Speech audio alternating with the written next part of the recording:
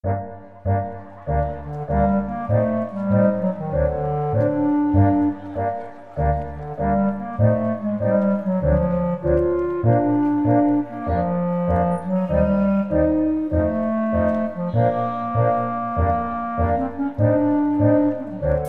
de memória.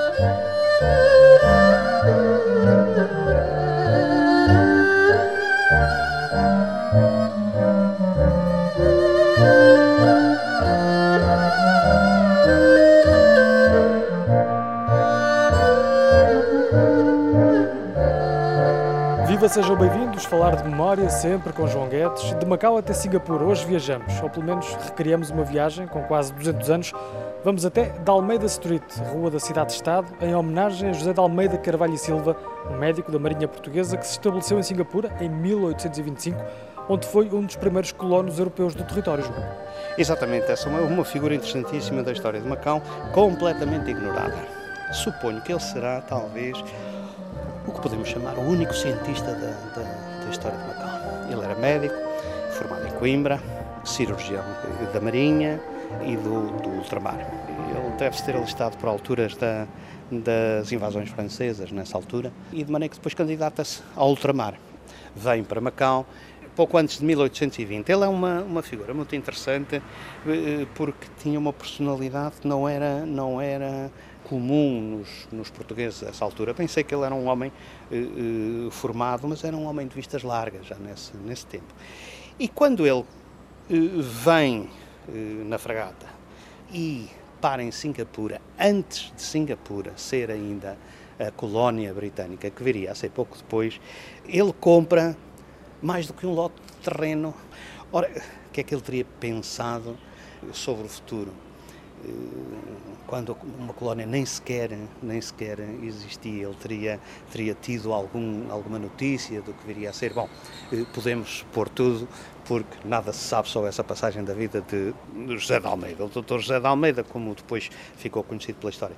Ele vem aqui para Macau e, naturalmente, que como uma figura ilustrada do tempo, ele é um liberal.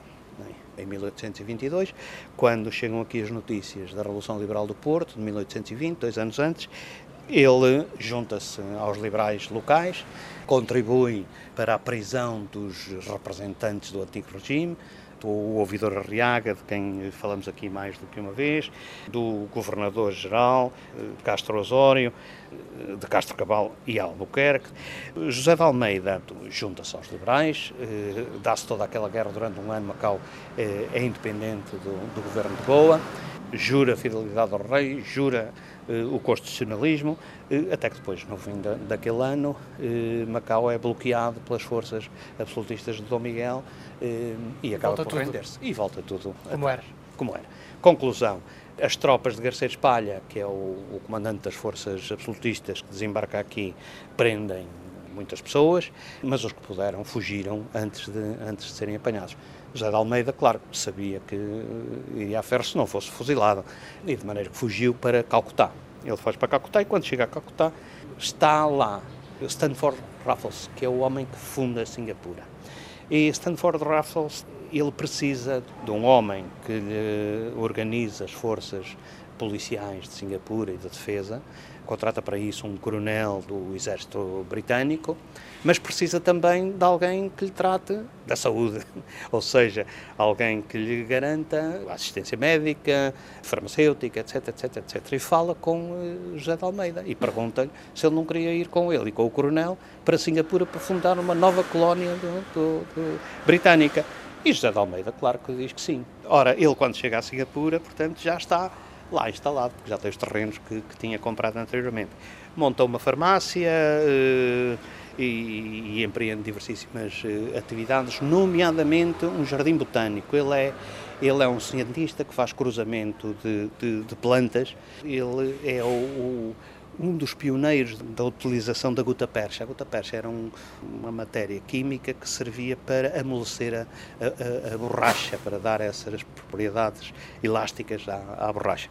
Mas ele tem mais achievements, como ele poderia dizer, nessa altura em Singapura, nomeadamente na botânica. Ele consegue um tipo especial de banana que, por isso, tem o nome dele e que ainda hoje se vende na Malásia, que é da Almeida, banana da Almeida. Ora bem, isso é uma coisa... E a própria tradição dos jardins está ainda muito viva, muito presente em Singapura. Exatamente, pronto.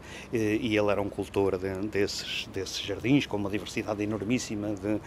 Aliás, era uma moda, porque falamos também aqui há uns programas sobre o Bill, portanto, os jardins botânicos e a coleção de aves e animais, os jardins zoológicos. Aliás, por exemplo, está, embora mais tardio, o nosso jardim de São Francisco foi feito inicialmente para conter umas jaulas onde teria animais. Nunca se concretizou esse mas estão lá ainda os sítios das jaulas, com umas colunas, umas reentrâncias no muro do lado direito que dá para o Clube Militar. E, portanto, José de Almeida é um comerciante de borracha, principalmente da borracha.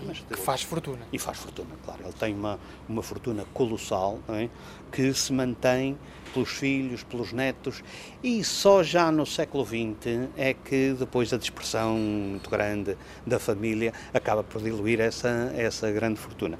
Outra coisa interessante é a família dele, portanto, o filho, creio eu, que faz o jornal Straits Times, que é o jornal por excelência de Singapura, e que ainda hoje se lê e que é talvez o mais influente dos jornais. E tal como o pai também teve direito a uma rua com o seu nome. Exatamente.